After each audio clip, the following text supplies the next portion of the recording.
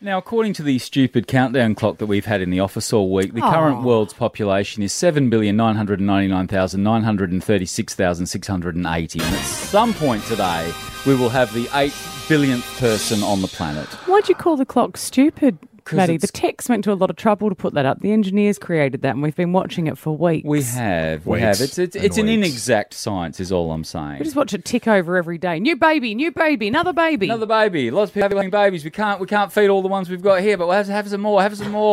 I mean, I don't know. I find my local Westfield too-packed as it is, let alone the planet. But hey, sometime today, 8 billion people. 7,999,999,999 people stuffed into the world. And if one extra person should go and get themselves born. You know that feeling when you've only got one bowl of rice to feed 17 children. Or when you can't choose between your slum near the Mumbai airport or living in your car on the outskirts of town. Oh, it sounds like you've got population problems. That's right. Sometime today, someone somewhere will win the I'm the 8th billionth person on the planet Earth jackpot. Could it be you? And you've been planning for this, haven't you?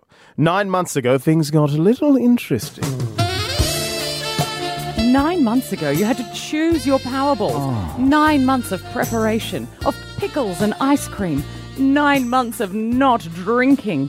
But it will all be worthwhile if you win the I'm the 8 billionth person in the world jackpot. There'd be 8 billion people stuffed into the world. No one can be exactly sure when the 8 billionth person will be born, despite the stupid countdown clock that's been counting down in our office for a week. Maybe don't have any more kids if you can't afford to feed them. Procreate responsibly.